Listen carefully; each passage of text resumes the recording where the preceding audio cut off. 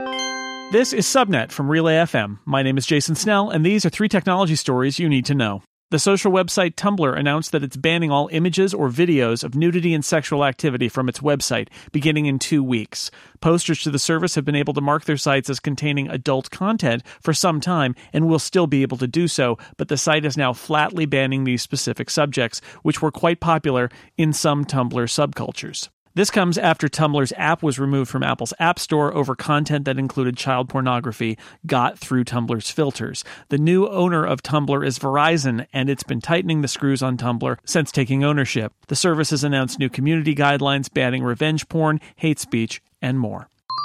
Bloomberg reports that Apple won't release an iPhone that uses the new high-speed 5G cellular networks until at least 2020.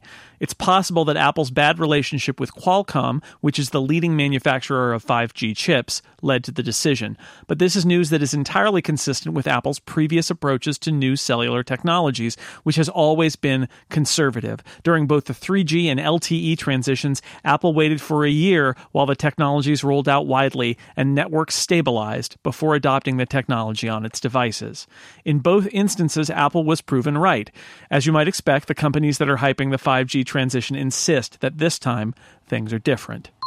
Third time's the charm? Microsoft is planning a new version of Windows called Lite, which runs on lightweight devices and doesn't run traditional Windows apps, only web apps and universal Windows platform apps, according to the website Petri.